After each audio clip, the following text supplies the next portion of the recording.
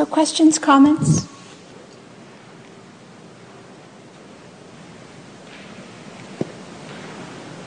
Touch on what China's brought up.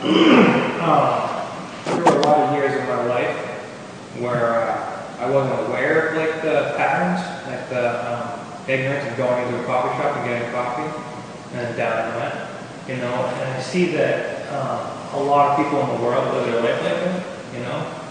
And I would like to be able to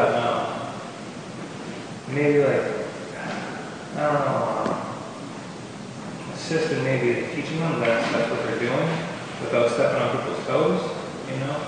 Because a lot of people, when you bring that type of behavior to them, and you point it out, they almost get offended, you know, you even say anything to them. So like, how do you bring that awareness to people that don't watch that awareness being brought up? You watch the desire about wanting to bring it to them. And it sounds like I'm just being cheeky, but it's true. We have to actually start where we're at. And if we're wanting to do is to help other people, we need to watch our own hunger to help. Yeah? And drop in. Where is that coming from? And I imagine it's mixed. There's a mix of all kinds of reasons where it's coming from. For myself, when I'm wanting to help, sometimes it's because there's a longing to be useful or to be valued or to not wanting to be present for the suffering of watching them fall on their face and eat mud. You know, I don't like that. So it's my discomfort I'm wanting to have less of.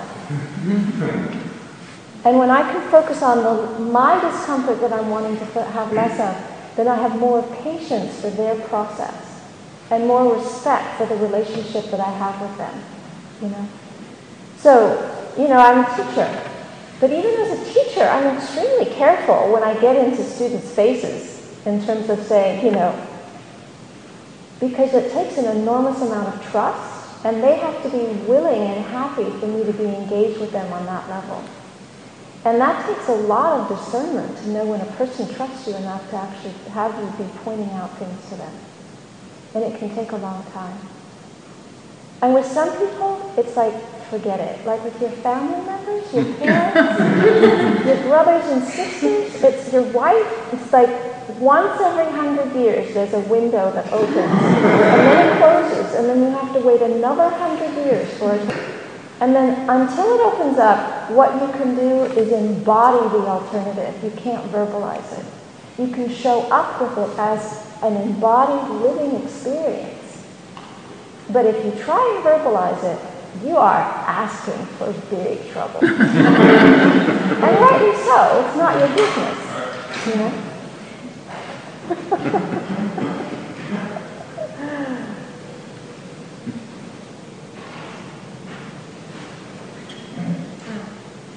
You say there's a point where you get to have a choice. And some people believe that we don't actually have free will because of the nature of our brains. At some point, do we have free will? Or don't we? I guess it's a hard question. But the splitting hairs of free will, it's hard. So I deal with things as an experiential, in an experiential way rather than in a philosophical or neuroscientific way. Okay?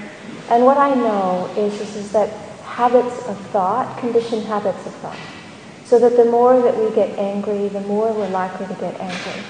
The more we put our attention on joy and gratitude, then the more we're likely to experience gratitude and joy.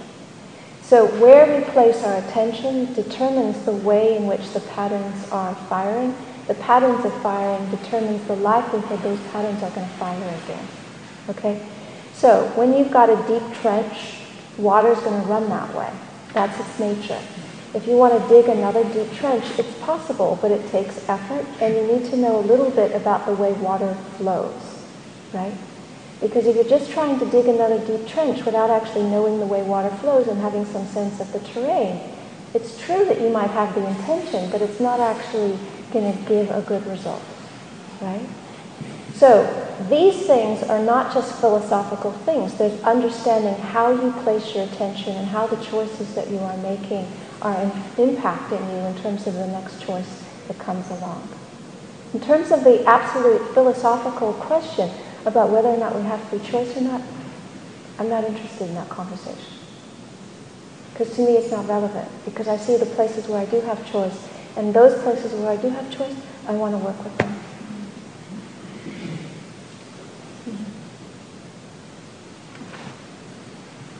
Yes? You have a little bit on your website about the quality of resilience. Yes. And developing that, and I wondered if you could just say a bit about quality and practice. Yes, so the quality of resilience also has to do with making really clear choices about where you're placing your attention. So when our systems get overloaded and our system feels like we're caving in, then we need to be very careful about what our next choices are. Because our next choices, depending on how crashed we are, is going to make a big difference. So when there's some kind of a trauma response that's being activated, it needs to be, there's a particular sequence of things that are really helpful to do, and there's a bunch of things that are super not helpful to do. And understanding the difference really helps supports resilience. Okay? When our systems are depleted, it's important to know that we need to re-nourish, we need to replenish. And one of the problems with an academic institution like Harvard, I'm imagining, is that the pressure is so intense such a lot of the time that in order to actually survive the class load, you have to come into a kind of dysfunctional relationship with your own instincts. And so then you're working against the stream in terms of what you actually need somatically in order to function as a somewhat healthy human being, in contradiction to what is expected in order to get through a semester. So to develop resiliency is first of all to know that you're in a setup that's set up that way for whatever reasons, and then to do the best that you can. So to do the best that you can knows that you're not going to be able to get it 100% right, but to do it the best you can means that you're not going to buy in hook, line, and sinker to the expectations of the course load as demands that you place on yourself. That you're going to have to find ways of backing off and easing off and self-nourishing, self-regulating. And sometimes it doesn't take a lot of time, it just takes making that choice. So when you're brain dead and you can't focus and you can't think, rather than pushing to try and get through the assignment, go put your feet on the grass, lean up against a tree, lie on the ground, spend 3 minutes breathing deeply, take a 10-minute nap, and then see what happens at the end of that. So rather than just pushing through, expecting that at the end of pushing it's going to somehow feel better, realize the pushing is not helping, and that you need to do something different. And at the end of that, you'll find a way. There's a book, it's called Bouncing Back by Linda Graham. It's all about the resiliency, and it's fabulous. She's got great things in there. But the primary thing is to recognize when we're in overload. And that's awareness and register. Overload has a very different texture to it than just balance and ease and comfort and well-being. And understanding overload is part of the way to self-correct with it. So it's 6:30, so if anyone wants to leave now is a good time, but if you'd like to hang out and ask more questions or spend more time together, you're welcome. But please don't feel like it's impolite to get up and leave. This is what we had signed up for. Maybe I just might make an announcement for those folks who need to head out. There are flyers in the back. There's a panel discussion tomorrow night, a film screening for Buddha's Forgotten Nuns. Please feel free to take with you a flyer. Also, there's retreat information for a retreat that Amma is going to be holding. That information's in the back. And we've also left a basket for Dana, which is the Pali or Sanskrit term for generosity. And in the Theravada tradition, teachers offer the teachings freely, and this is a way of acknowledging that if something moves you and you feel that you're able to contribute, it's a way of acknowledging both the goodness of the teachings and your very own goodness. So that's an opportunity to experience that practice in the back. And if you're wanting to know more about the things that I'm doing, I encourage you to sign up for the e-list. attend, there's a retreat that's coming up next month. There's also going to be a similar retreat next June in Charlottesville, Virginia.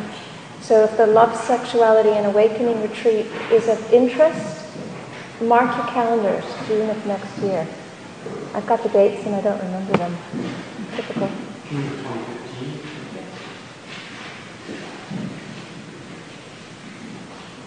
More comments, questions, things to talk about? Yes.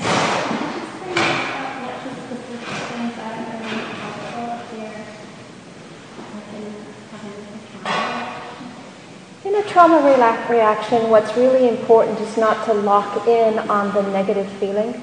That's really important. So in meditation instructions, people often tell you to sit still and focus on what's arising. When you're having a trauma reaction, that's the opposite of what you need to do. You don't need to sit still. You need to be able to do what you need to do with your body. And it's absolutely not helpful to focus on the terrible feelings that are arising. What's important is to find some safety, some ease, and then very carefully and very judiciously oscillate between those feelings of safety and ease and touching the physical feeling that gets activated with the trauma response. Okay? Only long enough to register it in order to allow it and then to help it to shift and then come back into that easeful, relaxed, peaceful feeling. And if you're not familiar with how to do that, then don't try doing it on your own. Find somebody who's professional, who knows how to help hold you with that. Because if you don't hold that balance rightly, then what can happen is you can re-traumatize yourself. It can make it worse and solidify the pattern that makes you feel completely unsafe. Okay?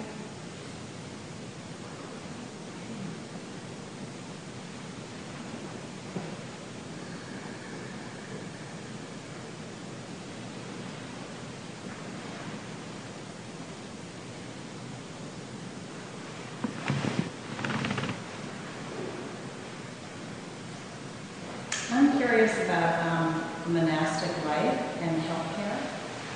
I don't know much about a monastic life, and so are you going to doctors, and what is that relationship like for you? My board, they are happy when I get good health care, when I get the care that I need. For me, because my system is super sensitive, I tend to try and avoid doctors as much as possible. Because most of the time, I don't find them very helpful. I find chiropractors and energy workers and alternative people more able to attune to what's going on and support. Yeah. But I have doctors, and I have ability to go to doctors, and it's just my own stuff around doctors that keeps me from going. Yeah. But, it can be the case, like some of the health practitioners that I see, they offer their treatments without charge, which makes it wonderful in a person's situation like mine is, where, I don't have a salary, I don't have a regular income. So some people are very sympathetic, and that's lovely. But what you're pointing to is actually not a trivial topic, because in order for a monastic community to survive or to flourish, basic things like shelter and food and health care need to be accessible. And in our North American circumstance, Obamacare doesn't have any dispensation for monastics. So if we don't have any income, we're not eligible for any tax credits.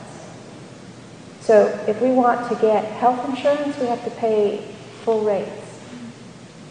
And so, what I would love is somebody to say, hey, wait a minute, there's actually a population of people who are living a very specialized lifestyle in service of the community. And one of the things that would be supportive to them is to not have them have, to figure out another system.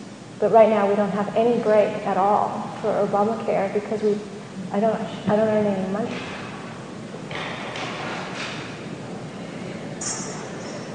So for monastics to flourish, it requires support. And the places where it has flourished in the past has been where there has been support that's been built into the infrastructure of the place that they've been living. In Thailand, they have hospitals for monastics. And so monastics can go and get free treatment. And, when there is a growing appreciation for the value of monastics, then it might be that there'll be more programs and things like that that are available. So like in Thailand, a fully ordained monastic gets half price off certain transportation and 100% price off other transportation and free admittance to certain things. And there's hospitals and all kinds of services that are available because the society recognizes that the value that they're contributing to the society. So as bhikkhunis, we're in a situation where it's early days, and there's still just only first beginnings of people having any sense of who we are and what we might have to offer to the community. Yeah. Yes. I wonder if you can speak to any thoughts you have on how to rejuvenate a daily practice that has gone stale. Go to a one-day retreat or get a buddy and make a commit to sit practice where you agree to sit every day for however long and you text each other. So that you've made a commitment and you let each other know when you're doing it, and so that you feel a sense of it's not only about your practice, it's also about the commit that you made to this other person. And if that's it, that you haven't actually found the time, those things will help. If it's gone stale because your practice actually wasn't serving you very well, then that's a different question. And sometimes what happens is, again, we have this idea about what meditation practice is supposed to look like. And so, I don't know your personal circumstance. So I don't know if you're a student and you spend a lot of time in classes or not. But a student who spends a lot of time in classes and a lot of time on the computer, you're not going to want, your body is not going to be ecstatic about going home and sitting, What you need to do is to bring some balance and some renewal into your body. And then from that place, see what posture is the best posture to be in that lets your mind open and relax and drop in. So rather than having an incredibly narrow box that you push yourself in, begin to see, well, what's the context of your life and what actually is being asked for? So that when you respond to that, then it becomes alive and responsive rather than rigid and lifeless. So it can go stale for either of those reasons. But when you are doing something that you absolutely love to do, it's not that hard to find time for it.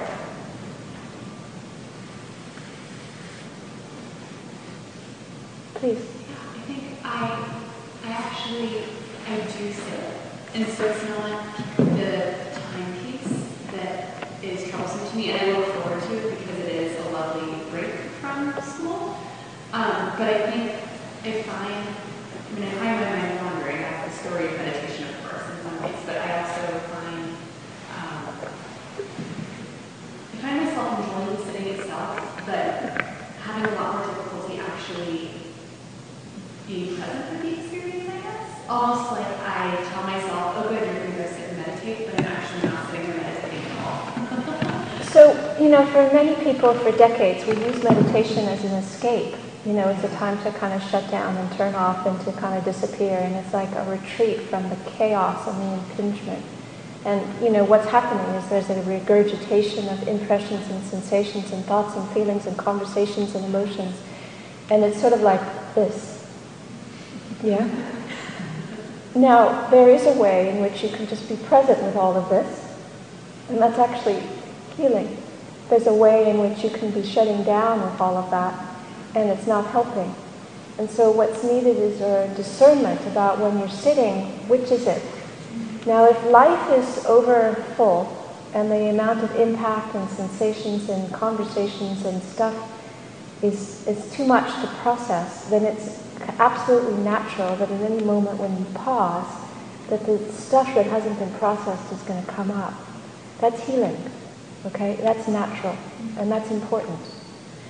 But if there isn't enough quiet time, then all you get in the meditation is the regurgitation process of what didn't get processed during the day or the week or until the last time you really cleared out.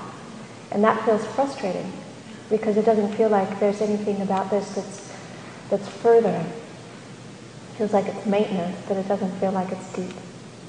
And so having times where you carve out space, where you drop in for longer periods of time so you can touch the juiciness of quiet, where you aren't just regurgitating, you're actually deeply well in stillness and quiet and the pleasure of not having 10,000 things to do. Yeah. And so I don't know what's realistic in your schedule, but I know that for me, I have to make time and safeguard it like a bear, because life has a way of saying that there's 10,000 things that are urgent and you need to take care of them all the time. And it's like, well, I'm just sorry, I'm not available, Tough. You're going to have to live without me. The universe is going to have to revolve without me for a day, And do it regularly enough so that I have a pattern of it and I just protect it, that it's like, I don't do things on my quiet day, But I don't know what that looks like in the university, maybe during break time, or maybe, there's a couple hours every week where you just have a couple hours that is just absolutely for you to do exactly what you need to unwind, Yeah. I'm sitting with your response about the quality of a place like Thailand, which sees the contributions of monastics and responds with privilege in a particular kind of healthcare, a particular kind of opportunities. And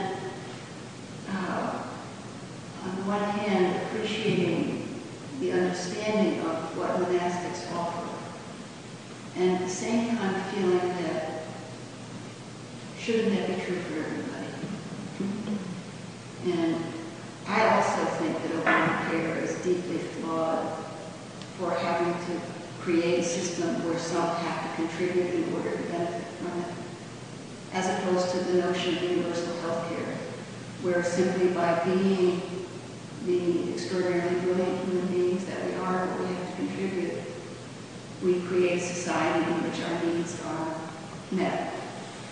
So I'm more interested in the example of how monastics could be treated as being a statement about how everyone ought to be treated, as opposed to the sense of kind of creating a special class of monastics who deserve this, setting it apart. So I'm just curious about how you think about that.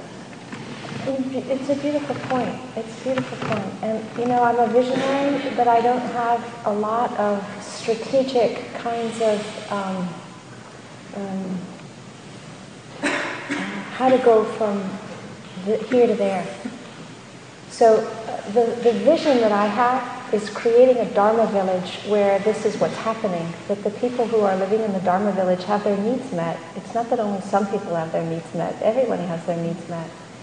And when everybody has their needs met, their energy is free to work on things that are important, I don't know how to put that into practice in terms of, I don't know how to make it happen other than to see the value of it and to talk about it, and then to see my understanding or my senses is that this might happen in small constellations, and then if it feels like it's working in a good way, then it'll start to spread. I don't know how to make it a universal thing for everybody from the beginning. It's too big for me to figure out how to do that. But what I do sense is that, with basic needs, we do need to find a way to get them met. And that it isn't that it's just only certain people should have the privilege to have them met. I'm agreeing with you. Yeah. One last question. Well, I just kind of wanted to respond and get your opinion. I think, well, Thailand being more, say, a Buddhist country, there's always been historically in Buddhist societies, I understand that this recognized symbiotic relationship between monasticism and we'll call it householders. And it's not that one is necessarily privileged in that system, it's just different. So each person, each situation has their own dharma, and it's the dharma of the masses not to bring money, not to earn money. So therefore, as someone that does earn money gets something from the monastics that they didn't necessarily get, and then the monastic gets something that they don't necessarily get. And it's not a hierarchy per se. So I don't look at it as the monastics looking for special privileges. It's more of a unique sort of symbiosis. Well, I wish that was the case, but the reality is that that's not the case. And the hierarchy of the monastics is definitely a situation of privilege. And the monastics oftentimes protect that with fierce whatevers. And so if anybody is cutting across their whatever, you know about it. And so that was part of the problem that the nuns were in, is that we were in competition with the monks in a weird way. And they were not happy about that. And that was not because, they wanted to protect their privileged position. They did not want to share power. And that was clear. So it's a lovely idea, but I don't see it actually panning out very often. And one of the places where I would love to find another model is that in the monasteries that I lived with, a huge amount of incredible value was in those monasteries in terms of the way that we lived and the simplicity that we lived and the living on generosity in the way that we lived. But one of the things that was concerning me was that the monastics were the only people who had input into the wisdom component of the communities. So the monasteries were a spiritual oasis for everybody who came. But it was governed by the monastics. And so anytime you've got a situation where one people is governing for everybody without the input of everybody, you've got a problem.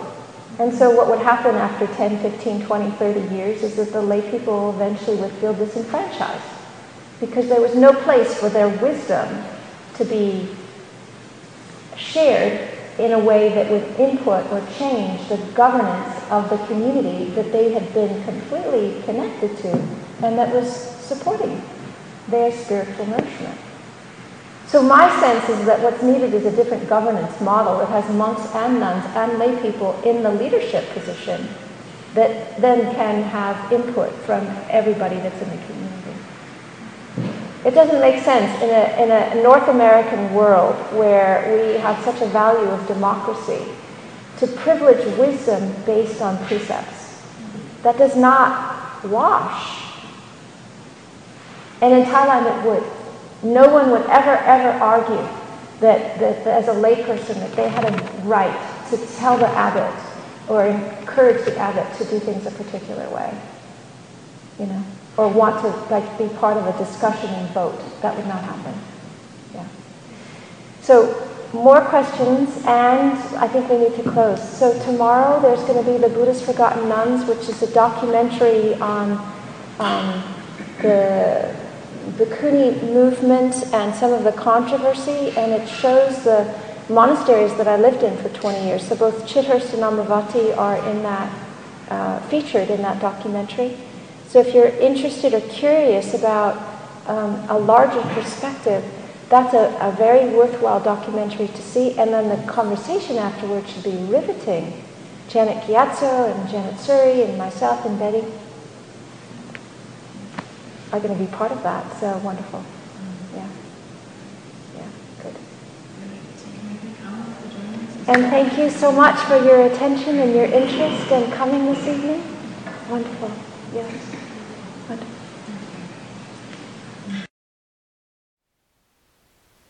Thank you for listening. To learn how you can support the teachers and Dharma Seed, please visit dharmaseed.org/donate.